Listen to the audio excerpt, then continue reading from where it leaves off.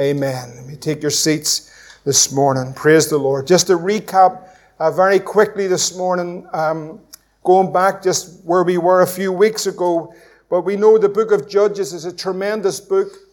We see that Israel, it's a cycle of Israel apostatizing, falling away from the Lord in sin and rebellion, and then God would raise up judges, and here is one, this Gideon, Deborah, and so forth, that would be raised up by God to bring Israel back in repentance to God. And when they cried out to the Lord and repented of their sin, God would respond from heaven, and God would give them a tremendous victory.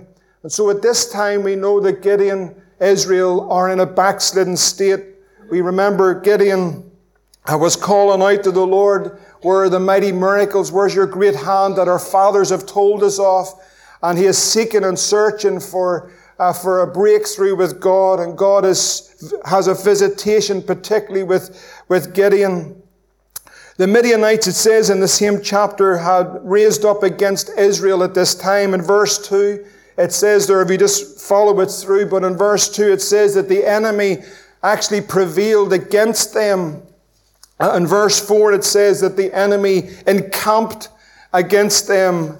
And also it says there in verse 4, if you remember, they destroyed the increase of their harvest. In other words, the enemy was destroying the basic needs of their life was being destroyed by the enemy. Then in verse 6 it says that Israel were greatly impoverished.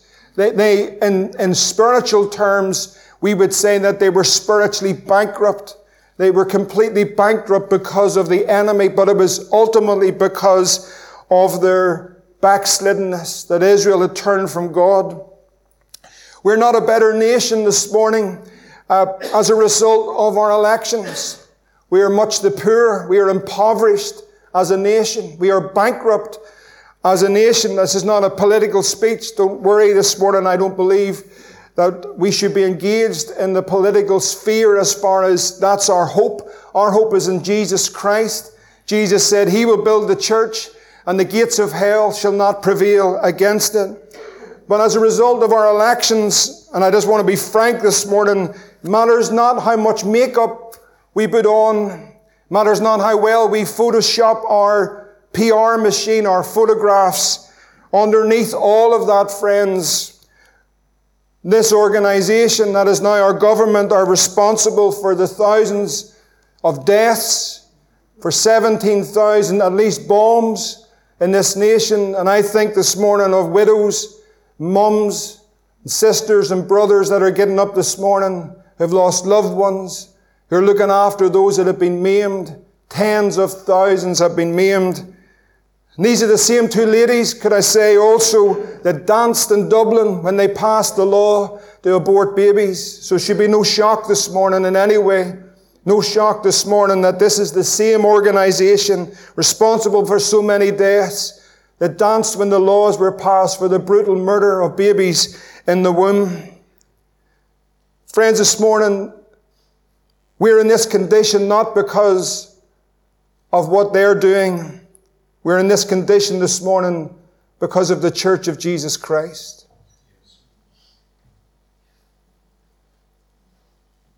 We're in this place. We've come to this place. Israel came to this place not because the Midianites were mighty, but because Israel were backslidden. That's why they were in this condition. It's not how great the enemy is this morning, friends. It's because as evangelical Protestants have sought other means and other ways to fight the good fight, through organizations and societies and parades and flag waving. I'm going to tell you, friends, let me tell you very clearly this morning, God is humbling His church. The people of God that are called by His name have not humbled themselves. We have not prayed as we should. We have not turned from our own wicked way. Because if we did, the Bible says that He will hear from heaven. He will forgive their sin and He will heal their land. Does our land need healed? And so when the enemy rose up and the brutality of the enemy, that's what we're seeing. Israel cried unto the Lord because of the enemy. In verse 8 it says, the Lord sent them a prophet to expose their disobedience. God sends His word. He sends His word right into the midst of God's people. God is faithful in sending His word all across this land this morning. His word will be sent. His word will be proclaimed. And God finds this man Gideon. He calls him a mighty man of valor. He says, Gideon responds to that saying, where are all the miracles that we have heard of? We know that you're the God of all flesh. We know that there's nothing too hard for you, but we have not seen your mighty hand in this generation. And I would say that we could all agree with Gideon this morning. We know that He's an almighty God, that there isn't anything too hard for the Lord. We've heard of the great miracles of the past, the great revivals, the great move of the Spirit of God, how God visited this dear land in His mighty power with waves of revival and waves of His glory and conviction of sin, and souls being saved and His church being built up and strengthened. That's what Gideon is calling out. He's asking God, where are the mighty miracles of our God? And Gideon communes with the angel of the Lord, and he asks for a sign. He looks for an indication that the Lord is with him. You know, it's okay to ask the Lord, Lord, would you indicate to me that we're walking in the way? Would you send us a token of your grace? Has God not blessed us with tokens of His grace in our lives and indications that we're walking the right way? And so He prepares a kid. This is verse 17. Prepares that meal upon that rock. In verse 21, it tells us there that the angel put forth the end of the staff that was in his hand and touched the flesh and the unleavened cakes. And it says there arose fire out of the rock. An indication that God is with him. And Gideon builds an altar there and calls the name of it Jehovah Shalom. That is, the Lord is our peace. God gave him a sign. Gideon is looking for that sign, but then, and this is where I want to go this morning, so often we're looking for an indication or a sign from the Lord. But sometimes in all of this, that God is looking something from us. That God is actually looking a response or into our hearts. God is searching us to see what's actually in us. You find any of these great men that are used of the Lord, that actually the dealings of God, and I want to go a wee bit further with this, how God deals with us as men and women of God, how God is speaking to us, that God begins to do a work in our lives and in our hearts, and it's not so much us looking for something from Him, but He comes down and He's looking something from us. That God is searching into your heart and into my heart and into our lives, and an indication of our willingness that we are going to obey God and we're going to go through with God. Do you know, wee victories lead to big victories. Sometimes just the small steps of obedience, not the great and the grand things, but just the simple steps of obedience for God. Maybe not seen, maybe not known, maybe not heard of, but just in your life, in the quietness of all of that, just those simple steps of obedience that God has called you to, they actually lead to big victories. Because God's proven and testing you in your walk with Him. Look at Abraham in Genesis chapter 22. When the Lord comes to him and speaks to him, it says there in verse 1 in Genesis chapter 22, it came to pass after these things that the Lord did tempt Abraham, or the real word is actually prove Abraham. After these things, the Lord would come to Abraham, the man of faith who's left everything to follow the Lord. But now the Lord comes to Abraham, and He's actually come to prove him.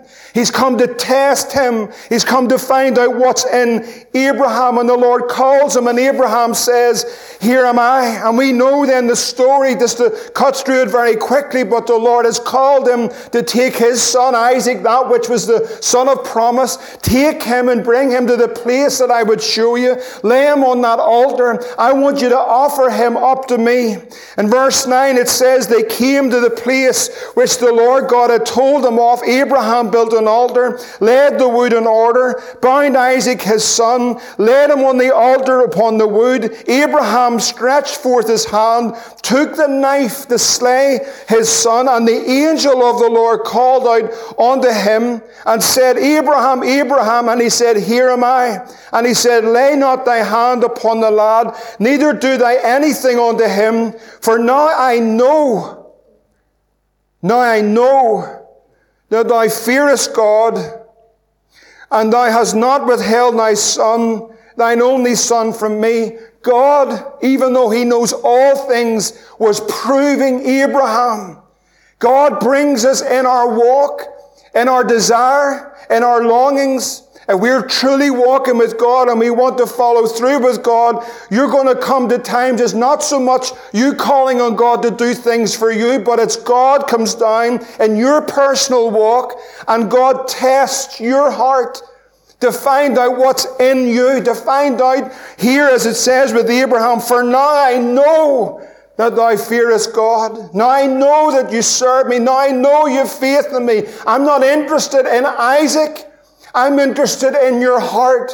I want to know, with all the words that you say, with all the preaching that you do, with all the singing that you do, I want to know that your words and what you say is what matches up in your heart. For God is a God of the heart. He's not looking at the outward appearance. He wants to know what we say we are and what we believe. That is actually what we are. And so God will test us.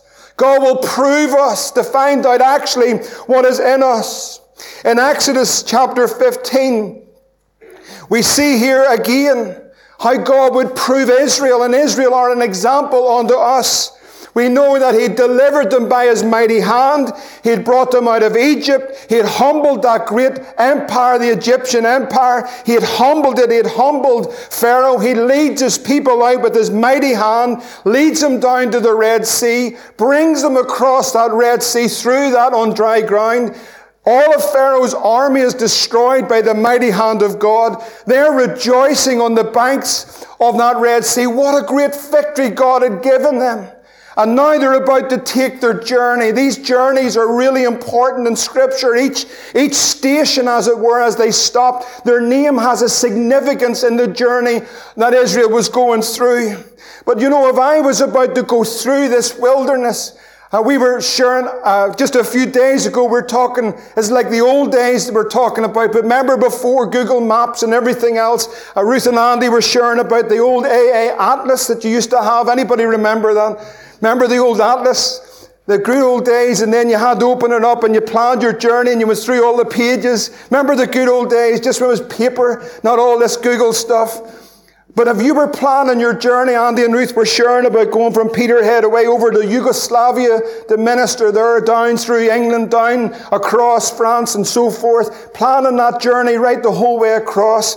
And here Israel are planning the journey, but if it was left to them to plan the journey, they probably wouldn't take the next stop. What's the next stop? The next stop is a place called Marah. That place means bitterness. Well, who's going to plan on the journey? The next stop, what's the next town called? Next town's Marah. Do you want to go? What's that mean, bitterness? No, what's the one after that's called Elim? What's that? It's palm trees and springs. We'll go to Elim. Who would go to Elim? I think we'd all go to Elim. We'd skip Marah. But God's going to bring them to Marah because He's in control. Marah is a bitter place.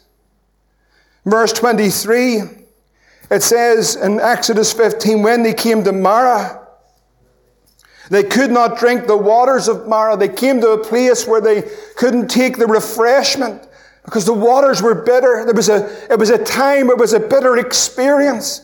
God would bring His people whom He loved, whom He delivered by His mighty hand out of Egypt, humble that mighty army, bring them through that Red Sea, give them that mighty victory, and then God would bring them to Marah. Really? God would bring them to the place of bitter waters? God would bring them to the place where they could not drink? And that's when they began to murmur unto the Lord. It says there in verse 24, the people murmured unto the Lord, and they murmured against Moses and said, what shall we drink? You see, friends, God is bringing them to a place where God finds out what's in them. God's actually proven Israel, what's in their heart. God's able, friends, to do anything because He's the God of all flesh. There isn't anything too hard for the Lord. But sometimes God wants to find out what's in us.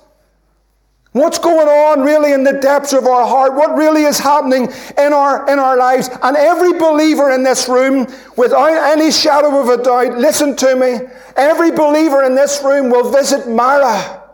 Every believer, you'll come to that place called Marah, a time of bitterness, a time where it seems that there's bitter waters that you cannot drink. And Moses cries out unto the Lord. You see, this is the wonderful thing about God. The reason He brings us there because He wants to show you a revelation of who He is. Imagine if they'd have skipped Marah and went over to Elim. They had never found out that He is the God that healeth them. They would never have found out that He's the one that takes the bitter waters and makes them sweet. They had never found out that in the cross there's the fullness of deliverance and healing if we walk in His ways. I am the God that healeth thee. We want to go to Elim. But He says, I want to bring you to Marah. This is what it says. They cried unto the Lord, and the Lord showed them a tree. When He cast it into the waters were made sweet. Friend, this morning, thank God He can make the bitter waters sweet. He can make the bitter waters sweet. And there He made for them a statute and an ordinance. And there, what does it say? He proved them. God was proving them. Could I tell you, friend, this morning, every believer in this room, every believer, you'll come to Marah. You'll not move around Marah. You'll not skip Marah. He'll bring you to Marah. And at Marah, He's going to prove you. But at Marah, He's going to reveal to you that He's the one that makes the bitter water sweet. He's going to show you a revelation of this glorious cross. And He's going to tell you this morning, like He told them, that if you'll walk diligently to the voice of the Lord, if you'll do that which is right in His sight, if you will give ear to His commandments, if you keep His statutes, listen to what He says, I'll put none of these diseases upon you, which I brought upon the Egyptians, for I am the Lord that healeth thee. How many people know there is a healer right here this morning? No, how many people know there's a healer? There's a healer in this place, and His name is Jesus. It's through that great sacrifice of that cross, through that shed precious blood, and through that back that was given to the smiters. Friends, I want to tell you something this morning. There's a healer in this place today. Jesus Christ is the same yesterday, today, and forever. He never changes. And He's right here this morning. The Bible says, where the twos or threes are gathered in His name, there am I in the midst. And I want to tell you, there's a healer right here today. And Marah, the waters were bitter. I'm so thankful for Marah. I'm so thankful for Marah. I'm thankful for bitter places, because in the bitter places, the revelation's so sweet. He's the God that healeth thee. We talked about Hezekiah just a few weeks ago. You remember the treasures of the king's house, and how He opened the door to the ambassadors of Babylon, and they came in and they stripped that whole house. Remember, he had done that, and the prophet of the Lord comes and says, what have you done? Well, in 2 Chronicles, if you turn over to it, this is the proving or the testing of the Lord. But in 2 Chronicles chapter 32 and verse 31, 2 Chronicles 32 and 31, this is what it says, howbeit in the business of the ambassadors of the princes of Babylon, who sent unto him to inquire of the wonder that was done in the land. 2 Chronicles 32 and 31. God left him to try him, that he might know all that was in his heart. God left him to try him, that he might know all that was in his heart. God's searching the hearts. God desires and looks on the inward part. God's testing. God's proving. God's trying. God left him to try him, to know everything that was within his heart. You see, God is going to test the faith of the church. It's the devil that tempts, but it is God that tests. And God is going to test. The Bible says, when the Son of Man comes, shall he find faith on the earth. Real faith. Not the faith that's on the prosperity gospel or the word of faith movement, but real faith, biblical faith that trusts God, that believes God, and that overcomes and knows what that victory is. A faith that overcomes. A real faith, a biblical faith, a solid faith. A faith in God in these last days is going to be crucial for the church of Jesus Christ. That we believe God, and God is trying the church. He's testing it. We've been put into the furnace and the fire, and the heat has been increased, and it's increasing ever the more, especially in this country. God is testing and trying the faith of the church. Religion is not going to make it. Dead religion's not going to accomplish anything. Having all our points and all our things in line and everything in order is not going to accomplish one thing in these days, but a real Holy Ghost faith in God. A faith that moves mountains, a faith that believes God. And God is testing and trying his church all across this land. That's all you hear. There's circumstances, trials, difficulties. People are at Mara. People are in the fiery furnace. People are going through wildernesses. Troubles are coming to home. Believers are getting shook about and sifted as wheat. And the devil's being used against us all. The enemy's rising up. Everything is changing. Our nation's changing. But the church is being tested and tried. And praise God, it's going to come forth. It's going to come forth. And so we see that he's trying. It tells us that our faith without works. Listen to this now. I know straight away everyone's saying, but it's not a work salvation. I'm not preaching work salvations by faith and grace alone. But I'm going to tell you, if you have faith and if the church has faith, then there will be works. There are the works of faith. There has to be the manifestation. I have faith. Then if you have faith, there has to be the works of faith. The Bible says that by faith Abraham, when he was tried, offered up Isaac, and he that received the promises offered up his only begotten son. And James, if you turn over to chapter 2, it says these words, James 2 and verse 20, but wilt thou know, O vain man, that faith without works is dead? If we claim to have faith, but there's no works of faith, then that's a dead faith. I want to tell you, friends, we have rampant dead faith in the Church of Jesus Christ in Ulster. I'm going to say that again. I'm not saying that to be cruel. I'm just saying we have much religion that claims that it's faith, but it's dead. There's no works of faith. They claim to be alive, but they're dead. It's utterly dead. There's no works, no manifestation of the faith of God. And that's why we're seeing the trouble that we're seeing. That's why we see it crumbling. That's why we see our nation is on a life support machine. That's why unrepentant people that stand, that we must pray for, that we must pray for our leaders, we must pray for our government. But that's why we've come to the place where we're at, because as a church, we have not humbled ourselves. We have not repented. We have not turned from our wicked way. We claim to have faith, but there's no works. Was not Abraham our father justified by works when he offered up Isaac, his son, upon the altar? See thou how faith wrought his works, and by works was faith made perfect. And the scripture was fulfilled, which saith, Abraham believed God, it was imputed unto him for righteousness, and he was called a friend of God. That faith without works, God give us a faith with works. Proverbs 17, don't turn to it, but I want to read one verse. It says this, the refining pot is for the silver. It says that the furnace is for the gold. But the Lord, He trieth the hearts.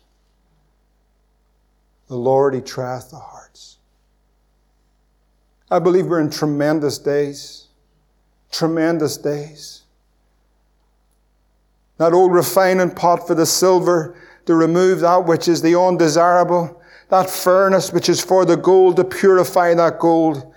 But the Lord, He's trying the hearts.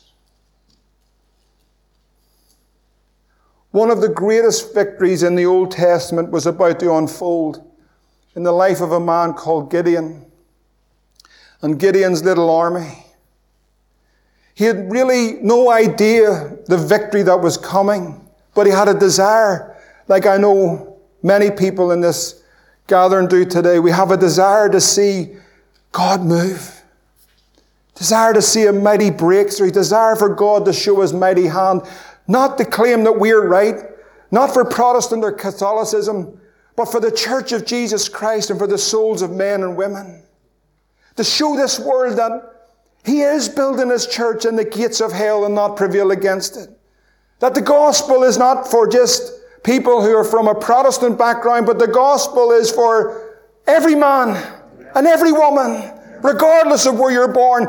And we live in a nation that underneath the surface, friends, I want to tell you, I'm going to be honest with you, that there is a terrible, terrible sectarianism and bigotry and hatred that lies under the surface. If I have hatred in my heart towards a man, I have committed murder.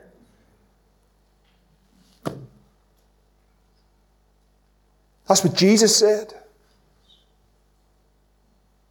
That's what Jesus said. What about the law of Jesus?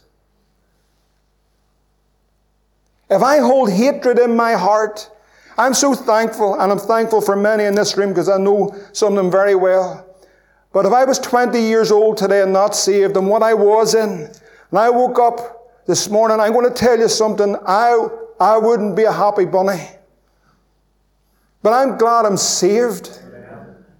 And I'm glad I'm delivered from all of that. And that's not my world and that's not my kingdom.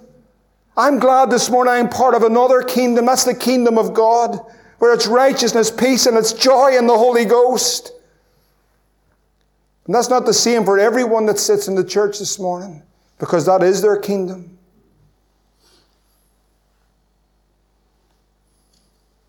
And so God's trying the heart. Gideon's about to see an amazing victory.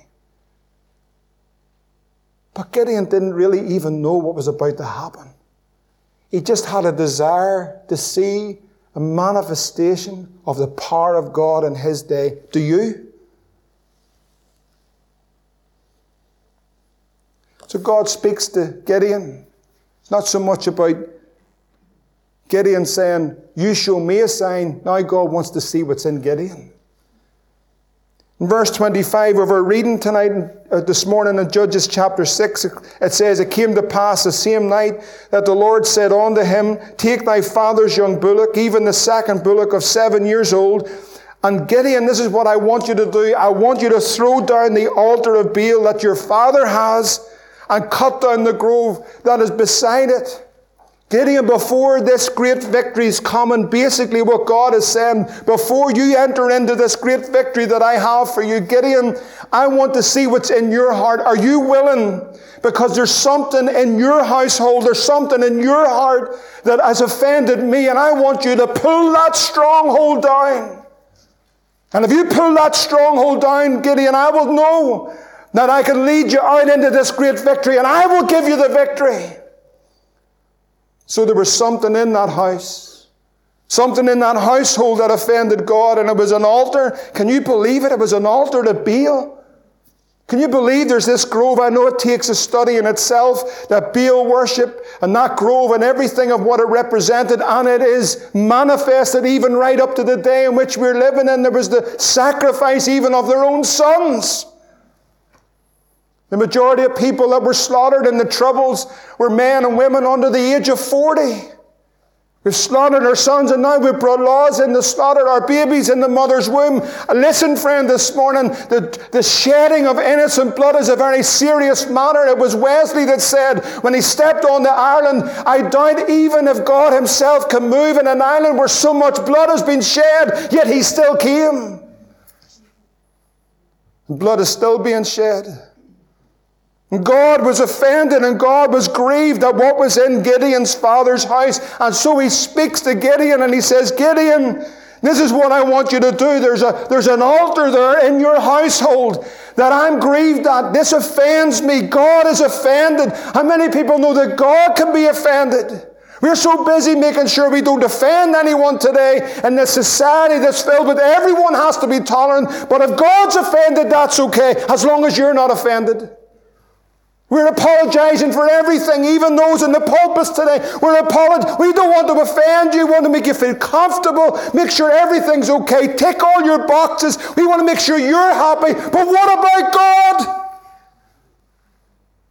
What does He think? You see what happens in a time of apostasy? We end up not just tolerating things that are offensive to God, but we become accustomed to them. Like Gideon was going to his father's house, and every day that he went to his father's house, there is an altar to Baal and there's a grove, and he walked past it every day. He spent time with his father and he carried on with his life. Friends, I want to tell you something this morning. There's a lot of things in this nation this morning that God is grieved at, but we become accustomed to them. They become part of our lifestyle and our life. And God's offended. He's grieved. But we carry on as though everything is fine. That's what happens when a nation is backslidden and when a church is backslidden. There's not the spiritual awareness or sensitivity to God. Remember the days you get saved?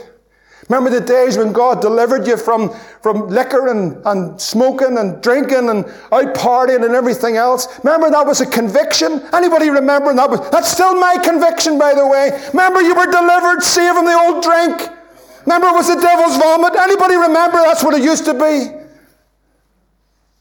Not today, friends. Half the church, at least, have no problem. We're going out and getting a bottle of wine today. Why? Let me tell you why it is. I'm not interested in your arguments. I tell you why it is. We're backslidden. That's why it is. Oh, I know someone might get uncomfortable. I know some might even get offended this morning. But I'm going to tell you, friends, I'm not here to keep you happy. I'm here to honor God.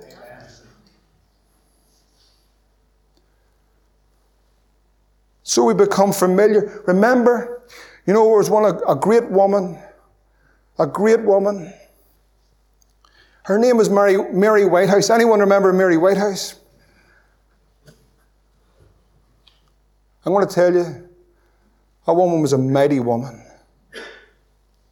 One wee woman from her kitchen table went to war with the BBC over the vile content that they were bringing in. Listen. In the 1960s. In the 60s. I wasn't even born. She rose up with her pen and paper on her kitchen table and began a campaign against the vile, wicked filth that the BBC were bringing in. You know what she said in 1975 concerning technology? She says, when it all comes, I see this will be the ruin of a young generation. I'm going to tell you something. She's right. We become accustomed to things. On a Sunday morning, we'll say and agree and say amen that homosexuality is an abomination to the Lord. I know you're not allowed to say that anymore, but it is. We'll say that on a Sunday morning. No, the tragedy is, I've never seen it, but I read the article. No, the tragedy is, many a Christian will sit down on a Saturday night and watch Strictly and watch two homosexuals dance in front of them. Who's offended?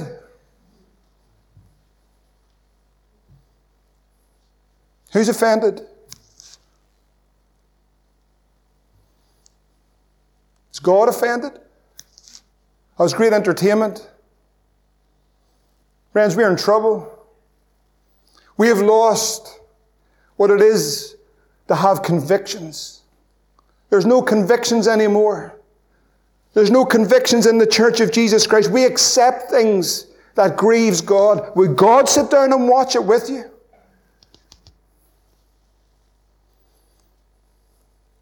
We accept so many things today that God is grieved by.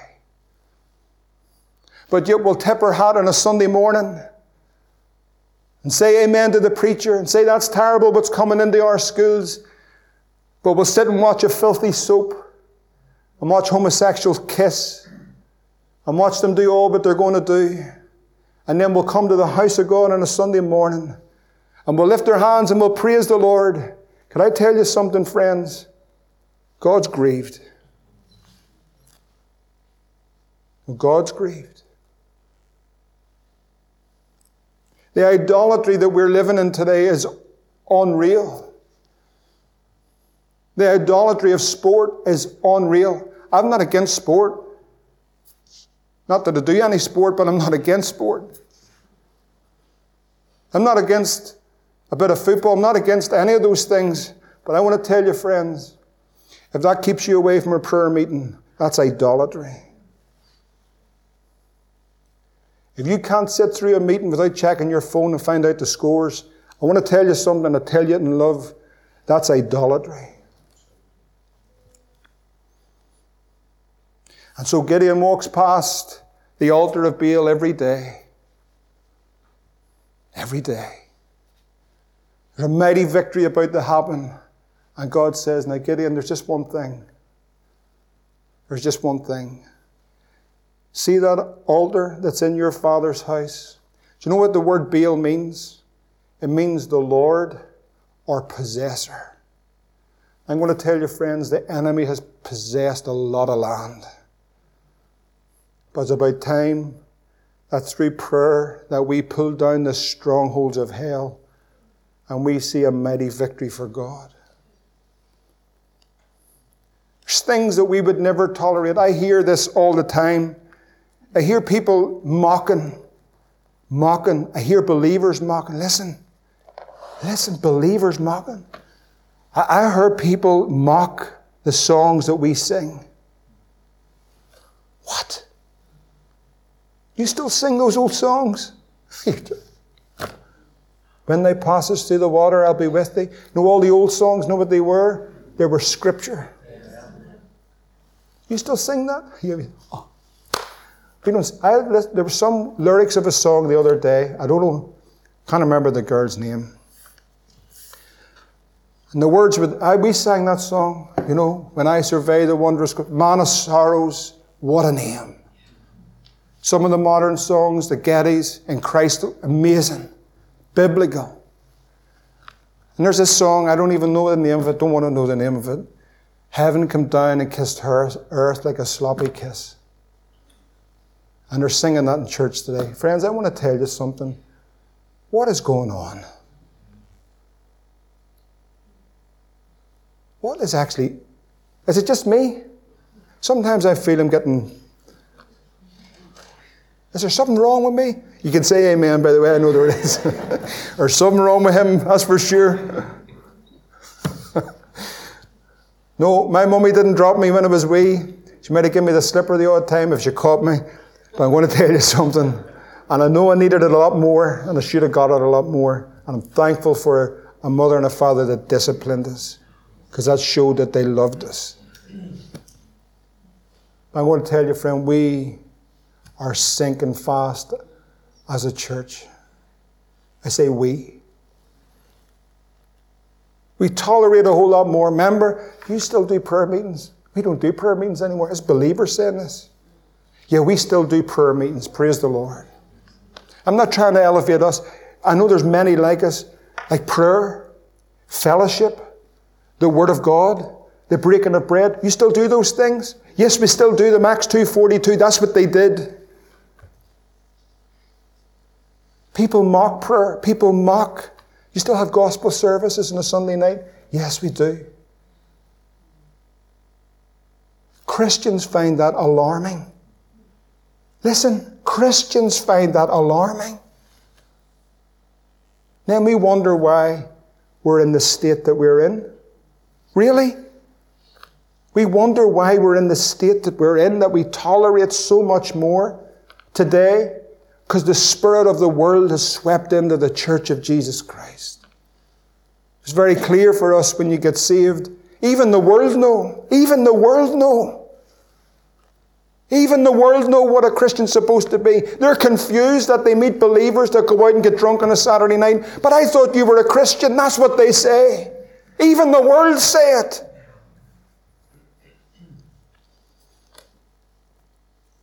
Jeremiah chapter 6, the Lord sends a prophet. And this prophet speaks to them. Jeremiah 6 and verse 15 says these words, "Were they ashamed when they had committed the abomination? Nay, they were not at all ashamed, neither could they blush. Therefore they shall fall among them that fall at the time that I visit them. They shall be cast down, saith the Lord." Verse 16, "Thus saith the Lord, stand ye in the ways, and see, and ask for the old paths, where is the good way, and walk therein, and ye shall find rest for your souls. But they said, we will not walk therein." Have you heard that? We will not walk this way. "Also I set watchmen over you, saying, hearken to the sound of the trumpet." But you know what they said? We will not hearken to the trumpet. The Bible says that we're not to remove those ancient landmarks that the fathers have set. Thank God for the old ancient landmarks. Thank God for them. You see, some would say to me, and of course I know this is said and has been said to me, but you're reading the Old Testament and trying to make people feel uncomfortable through the Old Testament.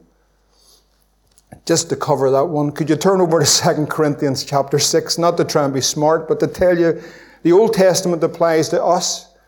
As an example, Israel are an example to us on how we're to live. In 2 Corinthians 6 and verse 14, Paul said these words, "Be ye not unequally yoked together with unbelievers." He said, "What fellowship has righteousness with unrighteousness? What communion has light with darkness? What agreement hath Christ, or concord has Christ with Belial? Or what part is he that believeth with an infidel? And what agreement hath the temple of God with idols?" What agreement is there? "For ye are the temple of the living God, as God has said, I will dwell in them, I will walk in them, I will be their God, they shall be my people." Then Paul says, "Wherefore come ye out from among them, and be separate, saith the Lord. Touch not the unclean thing, I will receive you, I will be a father unto you, and ye shall be my sons and daughters, saith the Lord Almighty." God's looking for a separated people. I know this can fall into legalism very easy. I'm not preaching legalism.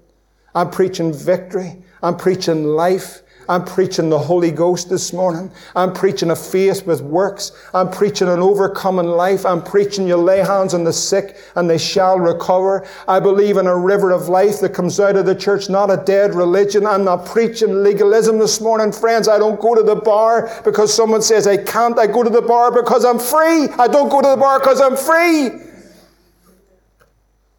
Free from it all. We tolerate the things that God is offended. That God is offended.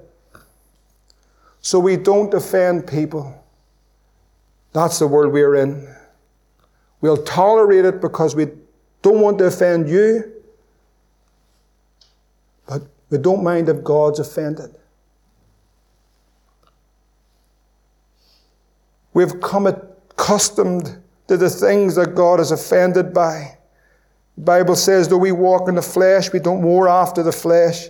The weapons of our warfare, they're not carnal, they're not natural, but they're mighty through God to the pulling down of strongholds, casting down imaginations and every high thing that exalts itself against the knowledge of God, and bringing into captivity even every thought to the obedience of Christ, and having in readiness to revenge all disobedience when your obedience is fulfilled. Here's the reality.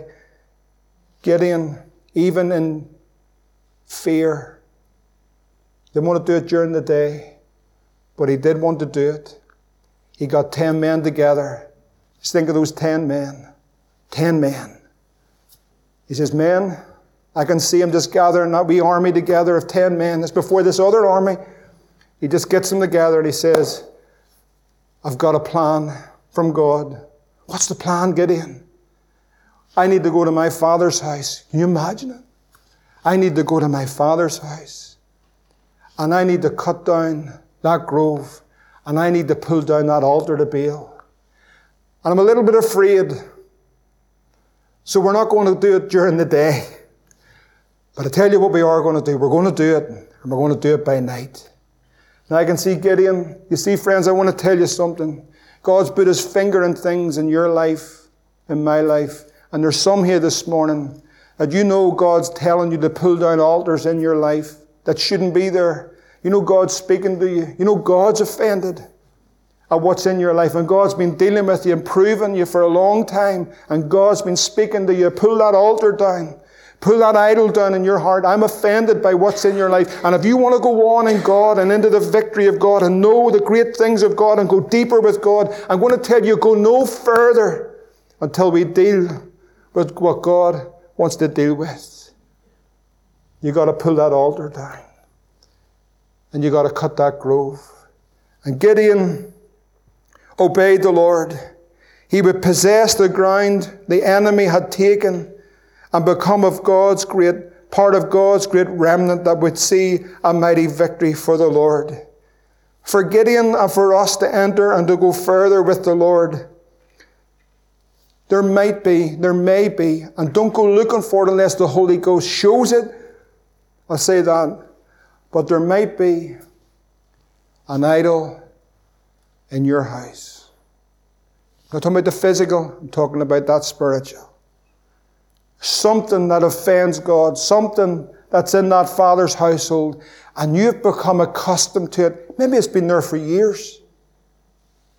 And it becomes normal to you. Now listen, friends, this morning, it must be the Holy Ghost. But see if God's dealing with your heart this morning to pull that idol down. I'm going to tell you, don't leave this house until that idol's destroyed. Don't walk out that door and say, I'll think about it, because you'll know you'll put it off like you have done before. Deal with this specific idol that stands in that house. Could I tell you, remember what I said earlier? Steps of obedience lead to great victories. I tell you, they lead to great victories. Steps of obedience lead to great victories. If God's dealing with your heart this morning to pull down an idol in your life that you've become accustomed to, but God's offended by, I want to encourage you this morning, even with fear, even with a sense of weakness, pull this altar down in the name of Jesus, and you'll know the great victory of God will come. Let's pray together this morning.